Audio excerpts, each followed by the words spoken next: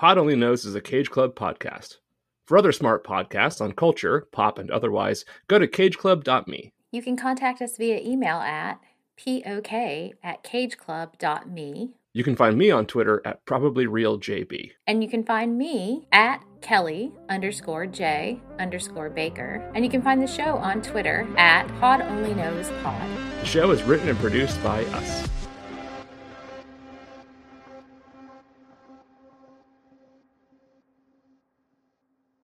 Welcome to Pod Only Knows. I'm John Brooks. And I'm Kelly Baker.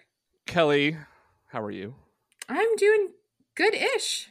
Good-ish. It's summer, man.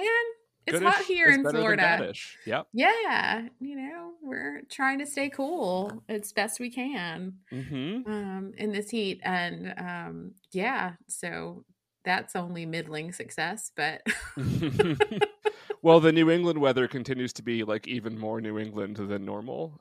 It is like 5 seasons a day here right now, and currently, as I'm talking, it is lovely. It's like 78 degrees and sunny. But that's nice. Could be 45 degrees and raining in an hour. Who the hell knows? Who knows? Yeah. No, it's just hot and humid here. So you walk outside and you're just like oppressed by the heat and like the sweat that instantly happens. So it's a great time. And that's what they say about it's the time of year where between that and the mosquitoes, I'm like, why do we live here again? Yeah. Oh, I'm like, because it's not for the politics, right? That's not why we live here. No. So yeah. It's for Disney World. It's sure. I constantly wonder why you live there, and I know you're not the only one. Like I routinely receive texts where people are like, I live in a nice place. Don't you want to come live near me? Right? And I'm like, but you have snow, so it's that makes it a harder sell than it would be otherwise. Where there is snow, there are people who have compassion for other human beings. So yeah, that seems to be the case. It does, because snow makes you understand suffering in a new way.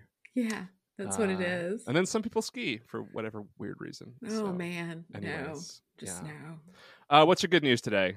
So my good news is I got to go volunteer at my youngest kid's 4-H camp yesterday and help with the local shelter brought in 4 puppies for dog days of summer.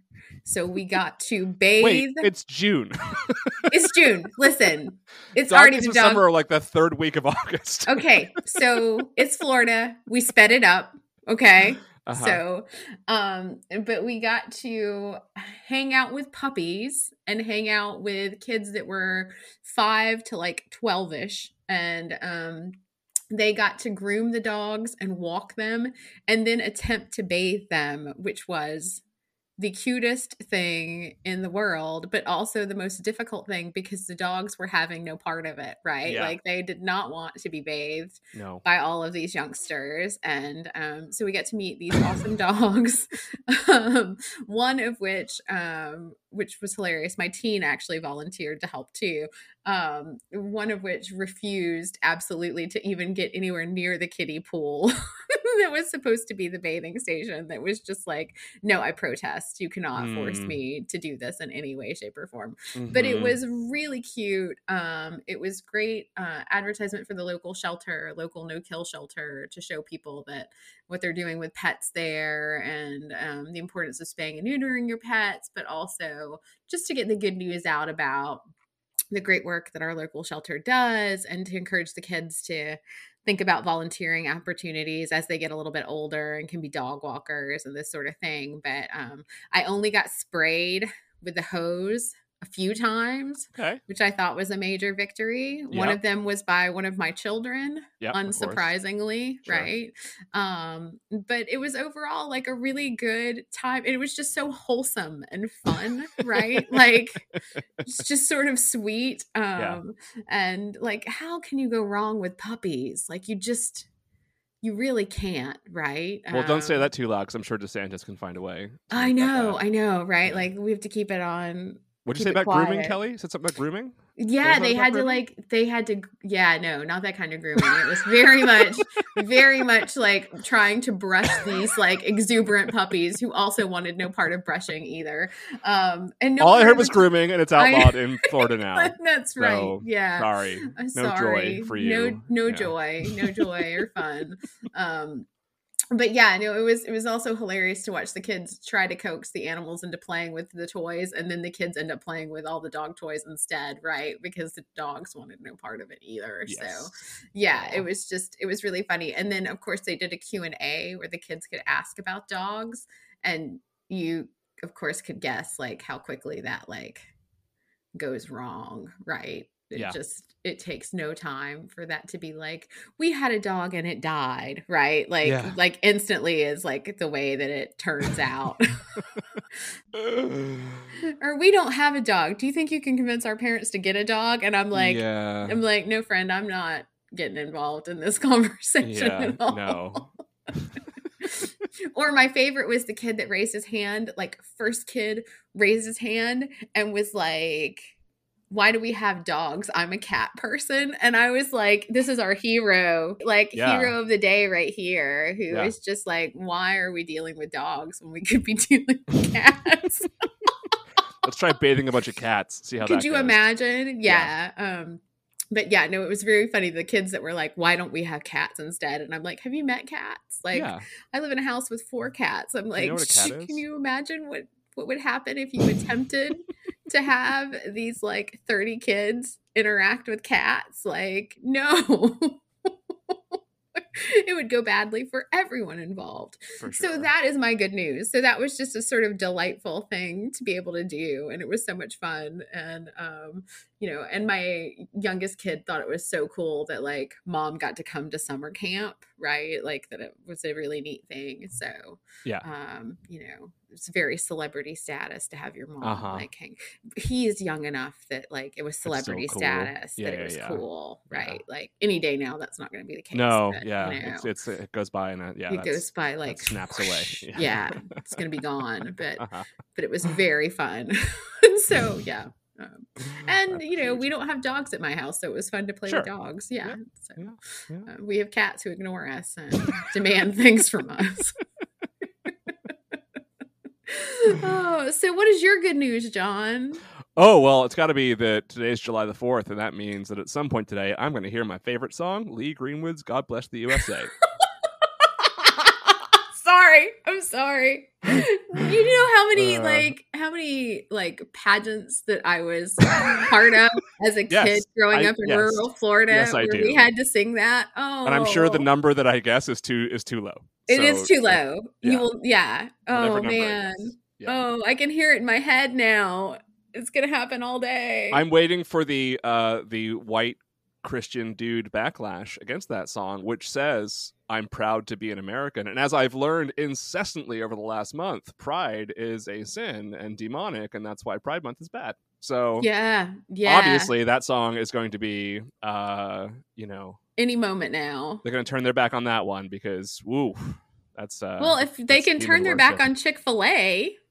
Oh my God! Right? I don't think that are they still? I think they're probably. I don't know. I think they probably have to move backwards on that one, forever. Right? Like they can't stay mad at Chick-fil-A forever. Like there's plenty of shitty beer that you can get instead of Bud Light that you can like make that one. You can like stick to that one if you really care enough. But like Chick-fil-A, I mean, I've never been to Chick-fil-A and I'll never go to Chick-fil-A, but like I know that it is itself a religion of sorts. But no, my actual good news.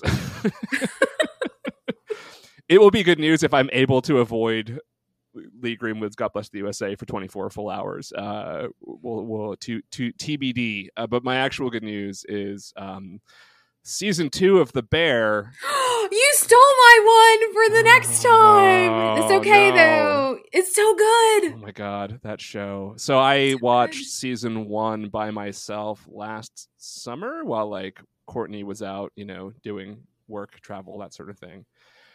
And while I was avoiding writing my thesis. So, and I really loved it. And then, so season 2 came out recently and, I wanted to watch season 2, but I also like really wanted to make sure Courtney watched it with me, and so we rewatched all of season 1, which is like still as amazing the first so good. or the second time around as it is the first time. We are halfway through season 2 now, and I'm like, Courtney's like, so let's squeeze another one in. I'm like, can we? Let's drag it out for like a week. Like I want to. Yeah, like at least enjoy it, right? Yeah, like just yeah. kind like, of. I don't want to. There's something about the pacing of that show that makes it like that. Where Chris and I sit down and watch it, and we're not quite as far along as you are. Yeah, but we're just like 2 episodes in and don't even realize it because we're just like, we have to move on to the next one. Like you have to like know what happens next. Like you just have to do it. And the pacing of the show just lends itself to that. And it's 30 minutes. So it's one of those shows where you're like, if it were an hour, like watching 2 hours of The Bear is always easier because it's 30 minutes than if it was an hour and you watch 2 episodes, even though it's the same time commitment. Because there's something about like, you're able to be like, okay, one more when they're 30 minutes long, but then you do it like 6 times in a row. Yeah, that's right. Exactly. And suddenly that one more turns into many hours. But no, I want to. I know that the 6th episode is the one everybody talks about, and we're on that one. So I'm like, let's slow down now because I want to like make sure that we give the rest of it what it's due. But man, I know everybody's talking about how great that show is, but it's one of those cases where it's like, it really isn't, it's not annoying.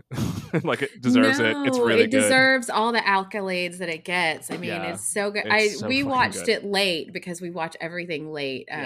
But we watched it because we'd heard so many people recommended it and recommended it and recommended it. And then we flew through season 1 just incredibly fast, and we didn't watch it until this year. And then we were like, when is season 2? Right, so we didn't have to wait quite as long as everyone else because we were so late to it. But it's one of those things where we just want to like kind of savor it. We're trying really hard to, but also we can't help ourselves either. And you really can't hype it up too much. Like it really is it's so good that you literally can't do that thing where someone's like, oh, it was so built up for me that it was a little disappointing when no one's ever going to say that because like it is that fucking good. Like it is really that good. It's ridiculous. Really that good. To say so. I was deeply almost attached. I was almost a little when I found out they were doing season 2. Like and it's amazing, and I'm glad they did. I hope they just keep going forever now. But I was a little disappointed because the first season is just so perfect, and it's just such a great story beginning to end. I almost didn't want to know what happened after. Yep. I suppose it's inevitable. I'm not complaining, but there was a little bit of me that was like, why would you mess with this like perfect story that ends on this like absolutely beautiful note at the end? And I cried again, having watched the finale of season 1 again. But yeah, I mean, that's just the nature of the beast, I guess. But like, I'm not at all complaining. I'm glad there's a season 2. It's a weird space to be in, to be like, I'm glad there is, but also disappointed that there is. But like, I'm over it now because it's, I never want to be apart from these characters and this. No, they're so good. I'm so attached. Yeah, right. And invested. Yep. Yes. Yep.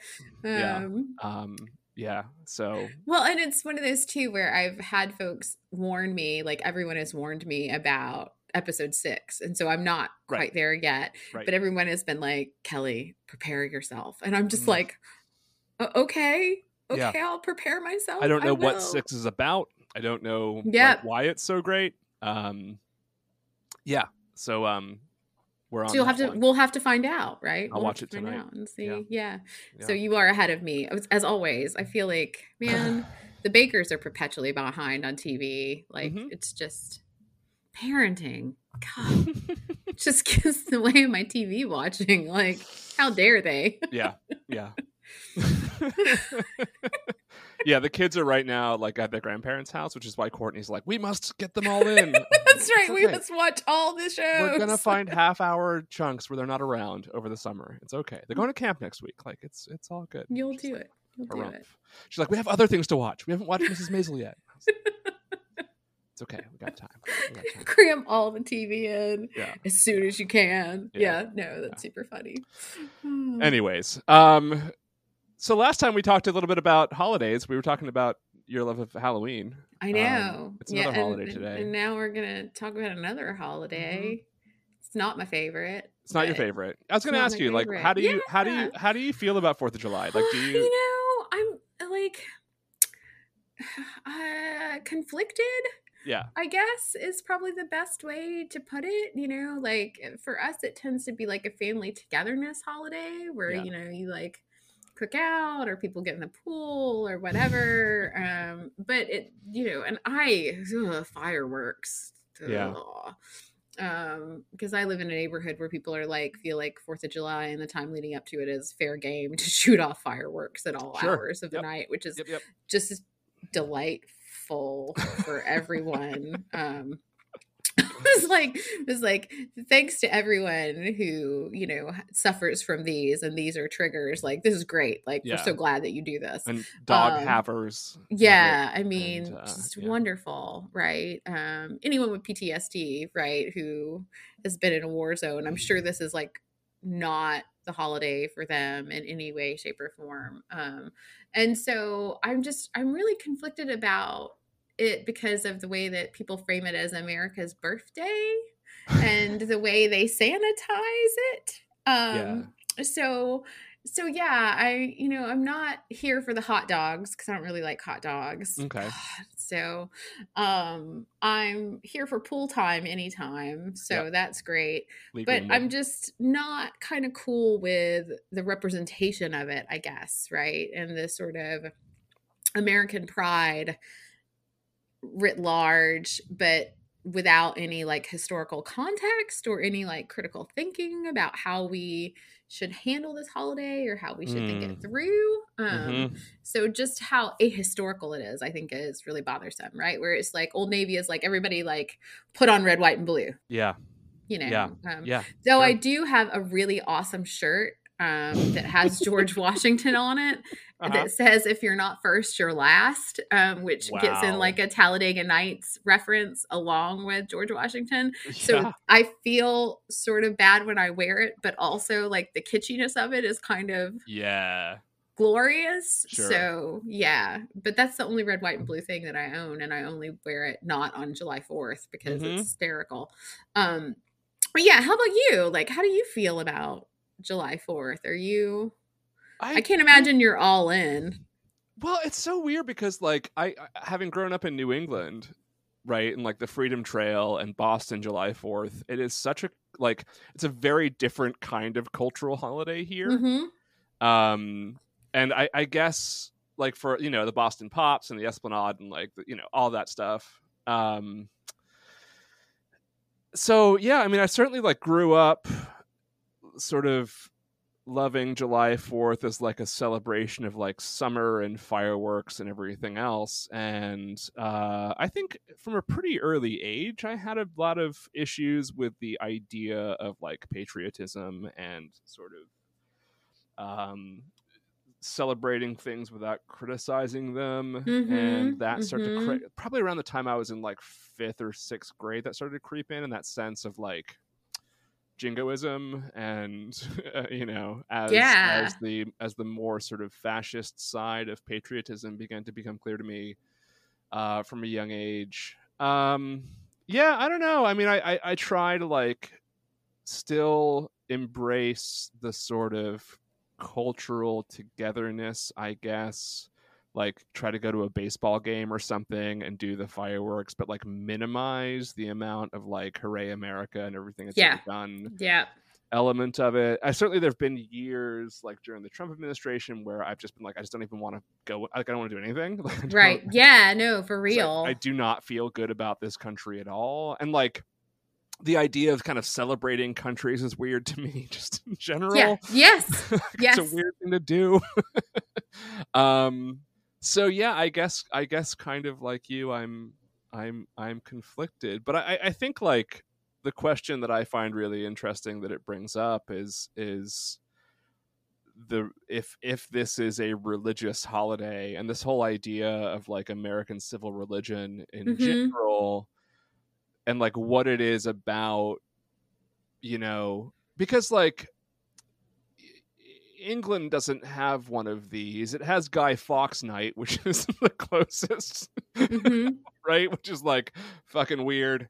That's like a combination of like July 4th and Halloween. Like everybody knows it's fucking weird. Like everybody knows it's like morbid and fucked up, but that's like part of the fun. England, of course, has never had to like declare its independence from anything. Right. So, and then there's like Bastille Day, which is also weird because like the French Revolution did not work out that well, you know, like, but it's very much more July 4th ish. And so, yeah, it is a unique kind of a holiday. And the question of like the role religion plays in American civic life, I think, becomes unavoidable if you are of a certain persuasion, i.e. people like us, when we witness this sort of thing. But I don't know. What's your take on the religiosity of July the 4th? Yeah. What I'll start with is that there is a church in my town that for July 4th put up a sign, their church sign, that said, America is a strong nation because America has strong churches. Oh, okay. And I said, that's intriguing. So I drive by this quite a bit, right? Yeah. And I was like, that's an interesting July 4th message, right? Like that it very much ties religion into patriotism.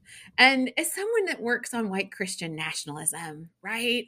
I just am always very intrigued when Christianity is so like obviously tied into patriotism, when there's not when it's not even subtle in any kind of way, right? Where it's just very obvious and attached there. So that's not the civil religion piece that you're talking about, which I want to talk about too, but it's very much the kind of like direct, like Christian nationalism piece where it's like, we're celebrating July 4th because we are a Christian nation, right? So it's not just that we're celebrating America's birthday. Y'all can't see the scare quotes. Right. And so it's like explicitly a religious holiday because America is religious according to that line of thinking, right? That line of thinking, exactly.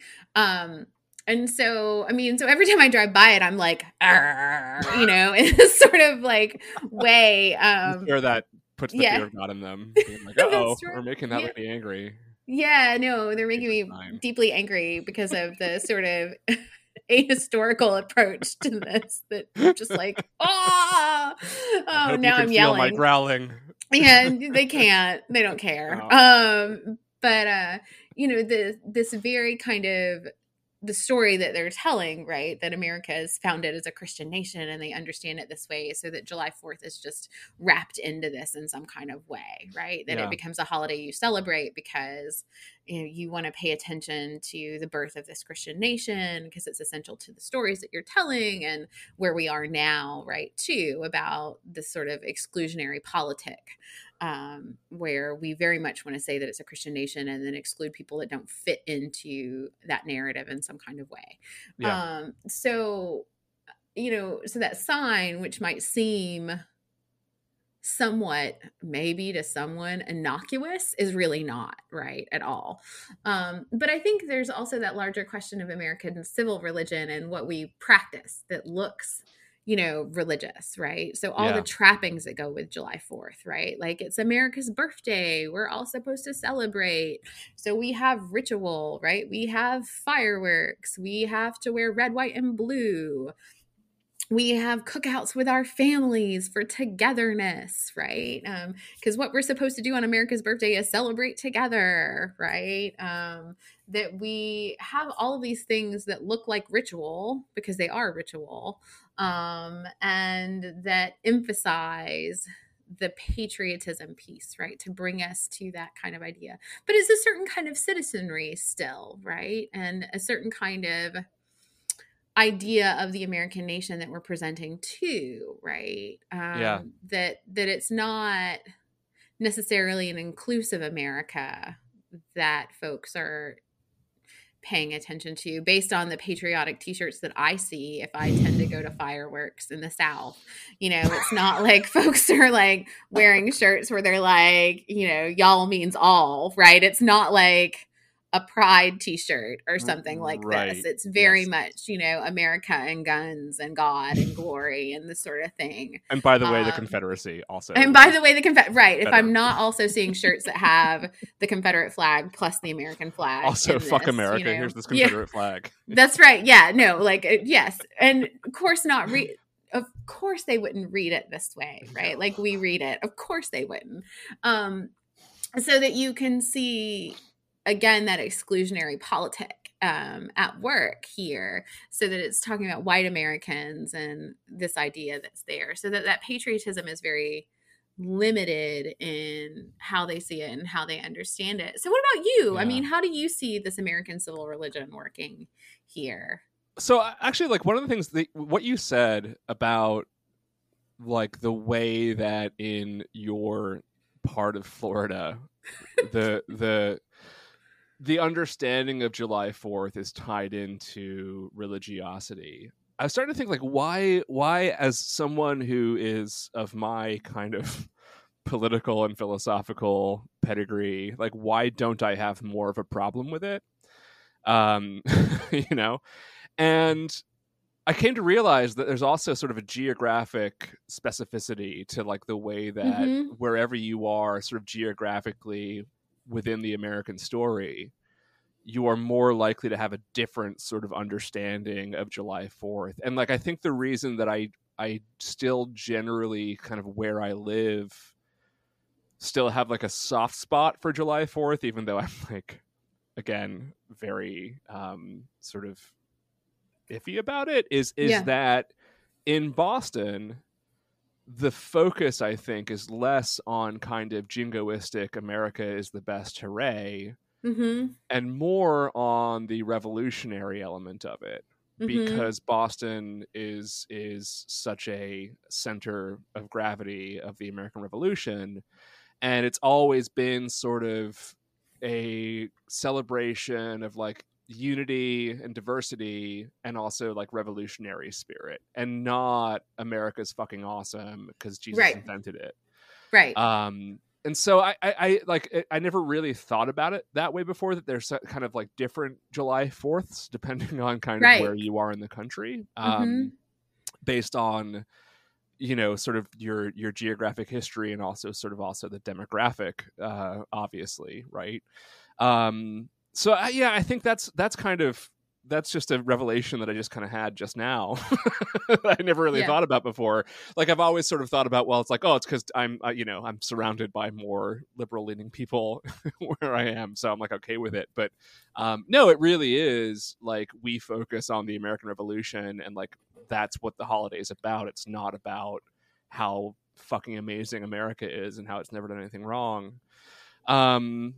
I do think it's like one thing that you also said. So I'm also reminded of something. I took a course on aesthetics when I was in college, a course that began with like 25 people in the class and ended with like 11.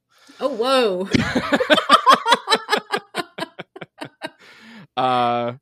Aesthetics is one of those branches of philosophy that's like, you really got to stick with it, or you got to love it. But it's one of those ones where, like, I think a bunch of people are like, oh, I got to fulfill a philosophy requirement, so I'll take this class. And they're like, nope, pretty early on, right? It's very frustrating. Anyway, I did my final presentation for that class on American kitsch. So, like, when you were talking about your George Washington shirt, I know. I found this really interesting. I spent a lot of time, like my senior year of college, thinking about American religion and separation from the state, and the whole like project of having a religious country without an endorsed religious identity, and like what that means. And so I thought it would be interesting to kind of look into the way that people respond to various kind of like American sort of cultural celebrations and rituals, and like what they associate those things with. So I was sort of interested in seeing whether or not July 4th actually meant more than fireworks and hot dogs to people. Sort of in like, really, like when you actually ask them, like, what do you think of when you think of July 4th? July 4th. And like, overwhelmingly, like, nobody said like the Constitution, like, they were all like, oh, fireworks, like, oh, July 4th, right? Right. I can't remember how I actually like phrased it, but I also did a thing about like Mount Rushmore where I was like, what's cool about Mount Rushmore? And like nothing's cool about Mount Rushmore, obviously, but like, but in the way of like, what do you think of? And they're like giant faces in mountain. Like, it's not like, oh, the pride I feel. Like, I'm like, name all 4 presidents on it, and like nobody could.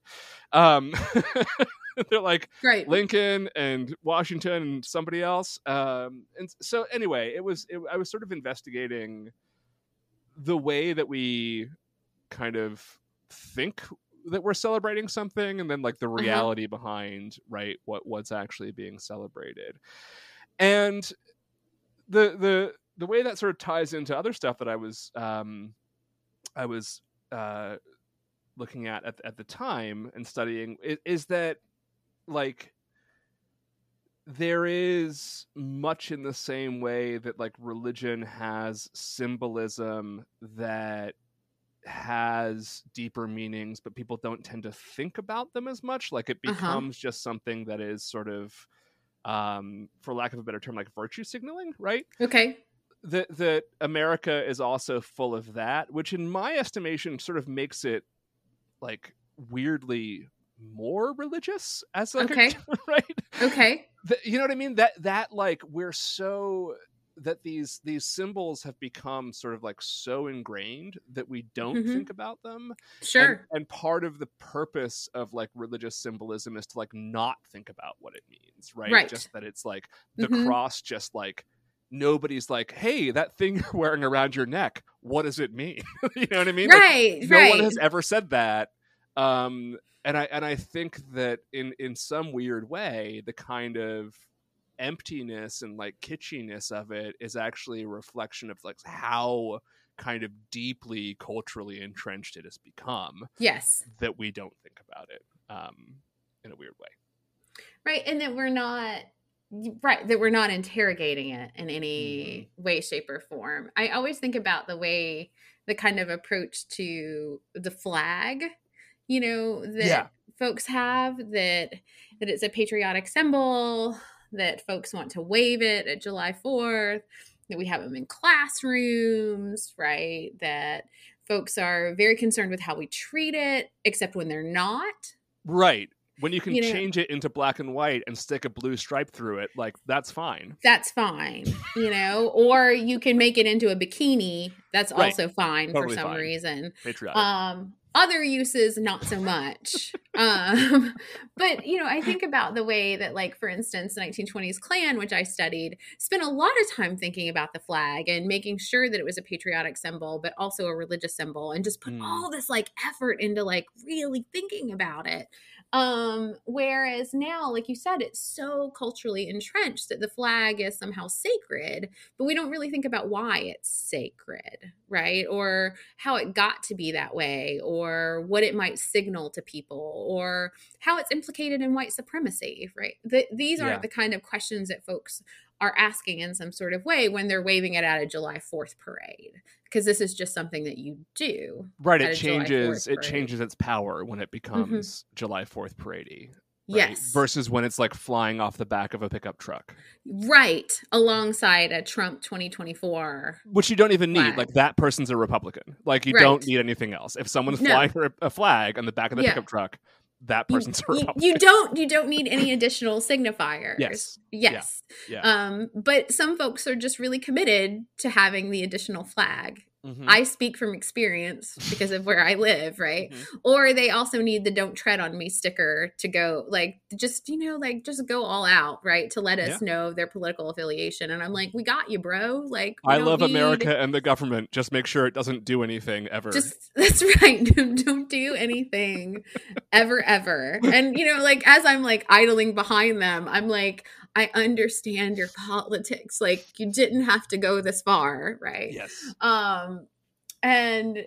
But I think that your point is really interesting about how entrenched this stuff gets and how we no longer feel the need to kind of do that analysis. So when I was teaching and talking about these symbols, particularly in regards to the Klan, right?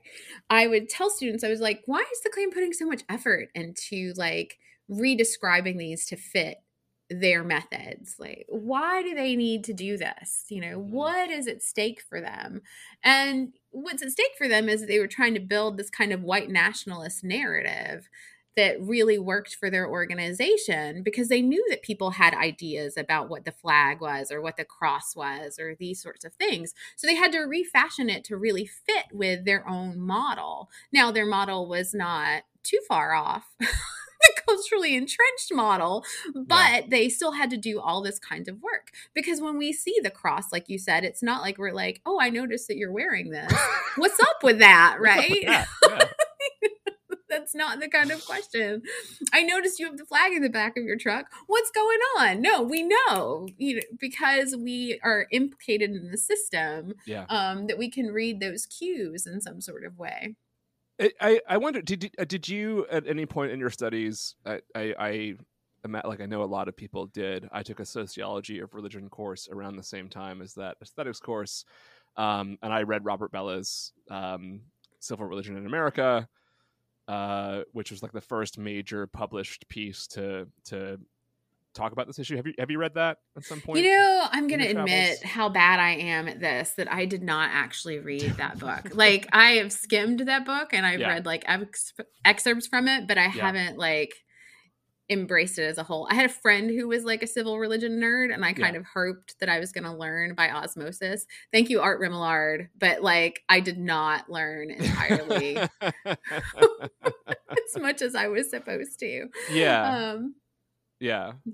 Well, I think that, like, I mean, I don't think you have to, right? I think you can get the same. I mean, a lot of people have written about that since. But, it made me think, because the reason that was sort of like an interesting idea to me, especially in my early 20s, when I was an undergrad and reading that, is that, I come from an English family. I come from a country that has a state church and makes that state less religious as a result.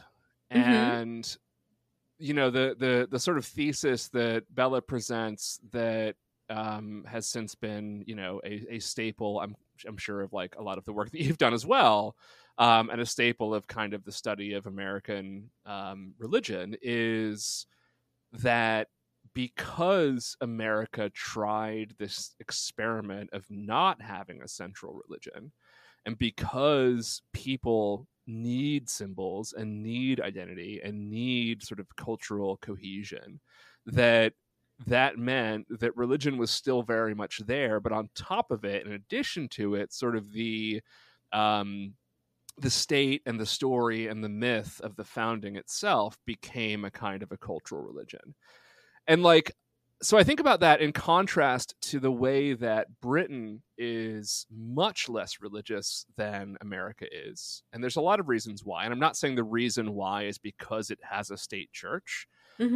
But like, the idea that religion is somehow just like automatically protected by the state, I think makes people like a lot less paranoid about and like allows them to be atheists, because they're like, whatever, religion's gonna be fine. Like, it's like it's literally protected by the state. It's also like, it's one of those things where, like, and I'm not by any means a monarchist, like, do not get me wrong, I'm not defending monarchy here, but one of the things that is also, I think, an observable phenomenon in England, which is like, why has, even when it's flirted with fascism, like, England never gone the way of full-on fascism? And like, one of the reasons is that it has something that will always be its like cultural symbolic person. And so when you think of someone like Trump coming in, like, one of the things that someone like Trump does is like sells the idea that he is the symbol. Right. You can't do that when you just have a random person who is born into it forever.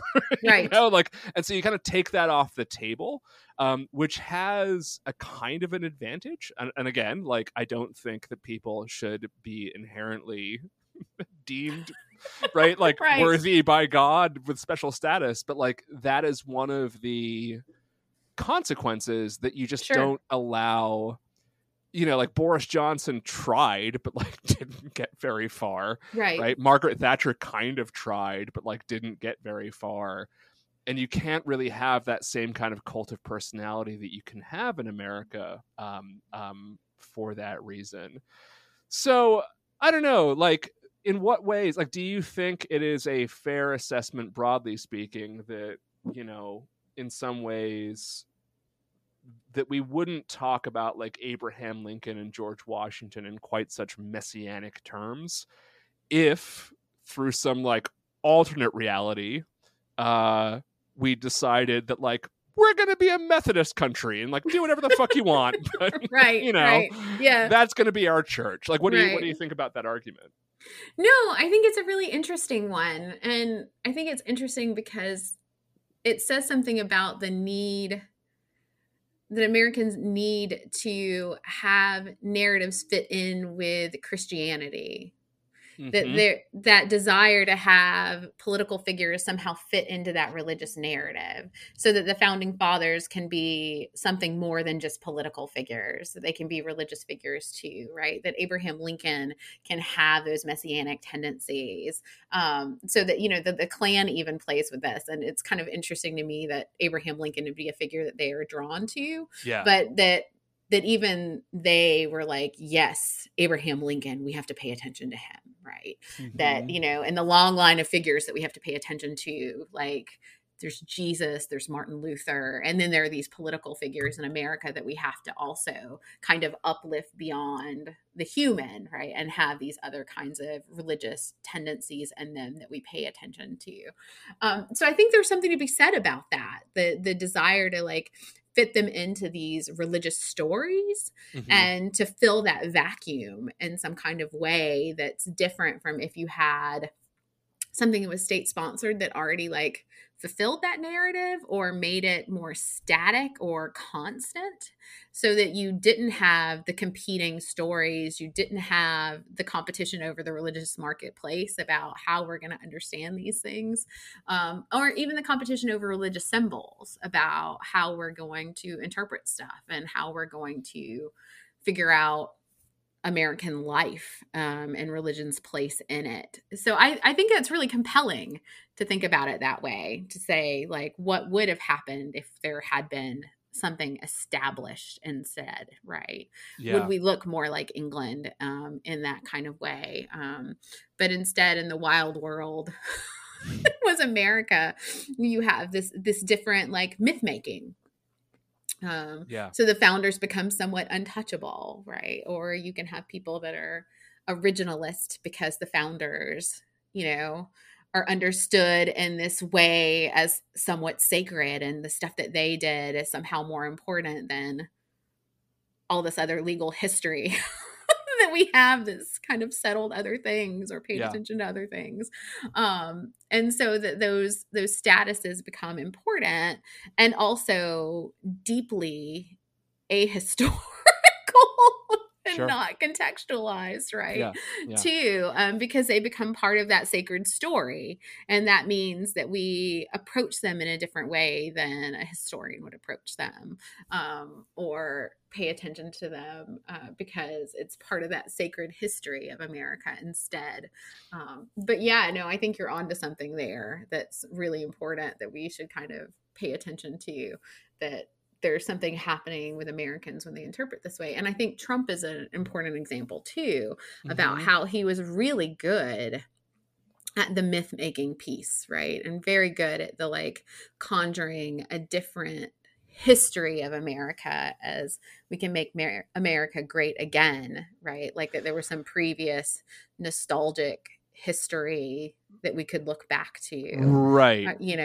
Right, and rooted in a ambiguous, like you decide what that means, right? Like, yes. It's not like make America like the 1950s you remember from Leave It to Beaver. That's the implication, but it's completely up to you to like fill in those blanks, and that's what makes it brilliant, right? It is marketing strategy. but that's part of it too, that he was able to maneuver in that way, and also signal to Christians too, right, in these ways that were not quite direct either, Mm-hmm. so that there was that malleability in place too. Yeah, and you can also, I mean, in that case, you don't have to say because a black man is president right now, Mm-hmm. right? And that's great. You can just not say it, and then people can be like, "Yeah, that's what it means." So I'm going to go ahead and do that.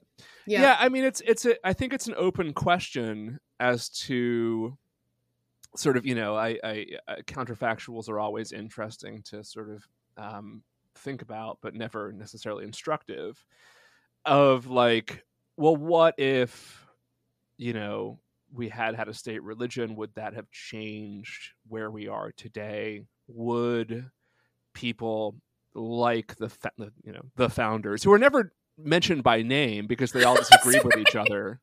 Yes, right. Which I think is also really interesting, because the idea of the founders is itself a sort of like quasi-religious idea, because if you get too specific, then you talk about all the different disagreements that like Hamilton and Jefferson and Adams and Paine had, right? And like they are not gonna get along with each other, but if you say the founders as this thing that's like the aftermath of all of that infighting and this beautiful thing that they sort of agreed upon, like then it becomes unquestionable and kind of religious. But like, is there something sort of just intrinsically about this country and its sort of history that even if we had decided to give religion a sort of state sanctioned protective status in the sense of creating a state church, that would have changed the way that things ended up happening, and the way in which Americans are religious, and the way in which the state and the history and the mythos becomes religious? Or is that just sort of baked into the cake? Because I also I think about, if I'm going back to Britain, while it is true that you can see where the differences are, it's also a very different history. It's a much deeper right history. America as it exists doesn't have a medieval history unless you connect it to Europe, which you probably should, but that's beside the point. We recently, for our next episode, when we were talking to Shrina, and y'all hear that in a couple weeks, she brought up Winston Churchill, and I think that's an interesting one, because Winston Churchill is so kind of sacralized and lionized in history. And Winston Churchill did a lot to prevent the world from becoming Nazis, but also committed genocide. Right. And I don't think too many Britons struggle with that, and they're just cool with the Churchill statues in general. Certainly, I mean, there's leftist anti-state Britons who are will challenge it for sure, in the same way that people do in America, people like us. But it doesn't seem like that same thing seems to have kind of happened. And then you can also, I think, tie that to Brexit and that same phenomenon kind of emerging anyway. And with the kind of focus on the royal family that's happened with the death of the Queen and the coronation and all that sort of thing. I do see the same basic things kind of beginning to now happen there. So I don't, again, I don't think it's conclusive that we wouldn't have as much of a strong kind of civil religion were it not for the experiment of being an religious country. Right. But I don't know. That's my answer. I don't know. That's okay though. No, it's fun to think about. It's a fun approach to think about how different it could have been in this, as opposed to where we landed. Yeah. What we inherited and where we are now because of some of those things. Yeah. Yeah. So as getting back to the 4th of July, do you think there's like a way that I know it's especially hard to kind of where you are. Is there like a guilt-free way of doing 4th of July? I don't know, man. I don't know. I don't know either. I just it's weird for me because of where I am, right? I mean, I feel like there's a way in which, because I'm in rural Florida, that the white Christian nationalism piece of it is just so apparent and so in your face. That I just, it's kind of hard to get away from. And maybe they're doing it guilt-free because of their interpretation of it, right?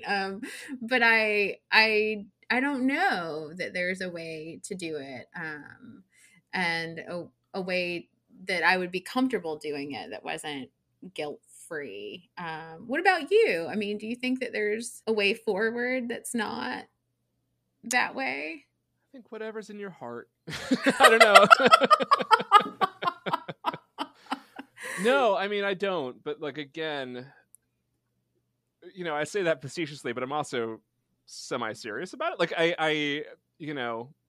I'm never going to be patriotic. I think patriotism is gross. Go ahead and email me and tell me why I'm wrong. That's fine. I've had the argument before. I get it. I don't see a significant difference between patriotism and nationalism the way that it especially plays out in America. And I am definitely anti-nationalism. Like, I will certainly have that argument with you. But at the same time, like, I do believe in the basic idea of like, Enlightenment liberal philosophy and the spirit of like revolution and overthrowing oppressors. And like, I think that you can celebrate that basic idea as long as you celebrate it not as a thing that's happened, but as to, invoke a kind of religious term here, ongoing revelation, that we're not done yet, and that we have to keep. We can have a hot dog, and some fireworks, and then like keep going on the revolution, because we keep being taken backwards, and like we're in a very sort of dark space right now, and like those Enlightenment ideals of like, by the way, deism. Like, let's not forget that we haven't even talked about that, but let's not forget that, like, Thomas Jefferson took all the miracles out of the Bible, and believed that God was like an absentee landlord, as did most of his colleagues, right? Which I think is a different and fun conversation to have at a different time. But I mean, I think that you can invoke the spirit of like not celebrating that America's fucking awesome, but celebrating the idea of like, we have to keep moving forward. And like, we have not come close to even the most kind of glossed over ideals of the founding of the country. We just took a big step backwards because of like this bullshit constitutional originalism nonsense, with affirmative action being struck down. Like, that fucking sucks. And but like, I also wonder, so like Juneteenth now as a national holiday, I want to keep an eye on this, because obviously a lot of conservatives were like, boo, it's bullshit. It's a woke July 4th. And I'm like, well, maybe it is. Maybe that's what we need, a woke July 4th. Let's have a fucking woke July 4th. And I worry that it's going to be, and again, I want to kind of keep track on it, but like, I wonder how quickly the meaninglessness and kitsch will set in there as well. Right. And if it will become something that white liberals are like, this is my July 4th in a couple years. And I kind of think that's inevitable. So yeah, I don't know. I don't know either. It hurts my heart, though. You know, I'm not wrong. I know you're not wrong. That's the problem. That's the problem. Yeah. So just kind of like sociologically, I'm interested in seeing where that goes, and how that sort of plays out in the American landscape. But yeah. I guess my short answer is like, yeah, I think there's a way that you can celebrate July 4th, but like, I know what my boundaries are, and like, I know that I can't be around people who are going to be like, you must stand now for this part. And I'm like, no, it's rough. Like it's really rough. Well, and that's the thing, right? Is that the expectation of patriotism in some of these places and the performance of patriotism that my family has to think really hard about, and whether, like, and that kind of enforcement, and have conversations with my kids about this, right? About like, how, do you want to stand for the pledge and not say the pledge? Cool, bro. Like, that's fine. Like, that's a choice. And I support that choice. And, I kind of dare someone to say something to me about your choice about this, but that sort of compulsory piece of that, I think, is the piece that we struggle with here, because the assumption is that patriotism is good and that everyone should partake in this and, do this. And so I think it's just a different struggle because of where I'm at, right? Which I feel like is like a running theme of this podcast, which is like, Kelly's like, if I didn't live in the rural South in this space, like maybe it would be a different kind of conversation. But so much of it is a conversation of like, it's a different space, right? And it's a different politic, and it's a different environment, and the expectations are kind of are just overwhelming. Yeah, the decisions are made for you. Yeah. Right. Yes. Yeah, the decisions are made for you. So it's all about like the negotiation of how you manage that in some kind of way, which means that I'm definitely not as cool with July 4th. Not that I was before we lived here anyway, right? But like less so even now. And like you, I've always had this kind of not great relationship with patriotism, and because of the work that I do on white Christian nationalism, like you're not going to get me on team nationalism anytime soon, right? And I'll go to bat on that one, like I don't mind for at least 10 to 20 years. Yeah. I'll go to bat. So anyway, did I use that sports metaphor correctly? Like, I always feel weird when I try to use sports metaphors. Go to bat? Yeah, that's a pretty easy one. Okay. All right. Well, every once in a while I'm going to use one wrong, and you're going to be like, what happened there? And just clear. Okay. That one's fine. That's an easy one. Okay. Yeah. So that's why, also, speaking of going to bat, like, that's why I think my pro tip for celebrating July 4th is do what I do, which is either go see a baseball game and then like go to the bathroom during all the forced patriotism times. Or go get a beer. That's what I offer. That's my two strategies. I'm like, oh no, I'm standing for the anthem. I'm just like standing in line for a beer. Or standing in line for the bathroom. Because baseball is objectively the only good thing that like has come out of America. Without any downsides, except for the whole like many years of segregation. But so there's that option, or the other option is like go see some orchestra play Stars and Stripes Forever, which is an objectively great song, and the 1812 Overture, which is like actually not even about America really. So I was like, or if you're like me, just stay home. Yeah. Those are your options, or stay home and watch Hamilton and eat don't encourage. I feel like my kids are listening to this podcast and they're going to be like, this is the reason to watch Hamilton for the 200th time. Yeah. So, but yeah, I do. I mean, we tend to stay home and cook out and enjoy the pool and just not make it the mandatory enforced patriotism that it would be if we just throw on some Lee Greenwood, hang in the backyard. No, I have done my due diligence with Lee Greenwood, my forced compulsory time with Lee Greenwood. I almost feel bad for Lee Greenwood, because like if there's anybody who's ever been like that one guy with that one song, like, that also must perform it as a act of like patriotic duty. Yep. That guy is the guy. Because like people have had one hit wonders before, but not one where they're like this is also everything about America to me. So please sing the song. Yeah, no. I don't know how many years of elementary school we had to sing that, but it was many. And now it's stuck in my head. So I thank you for that.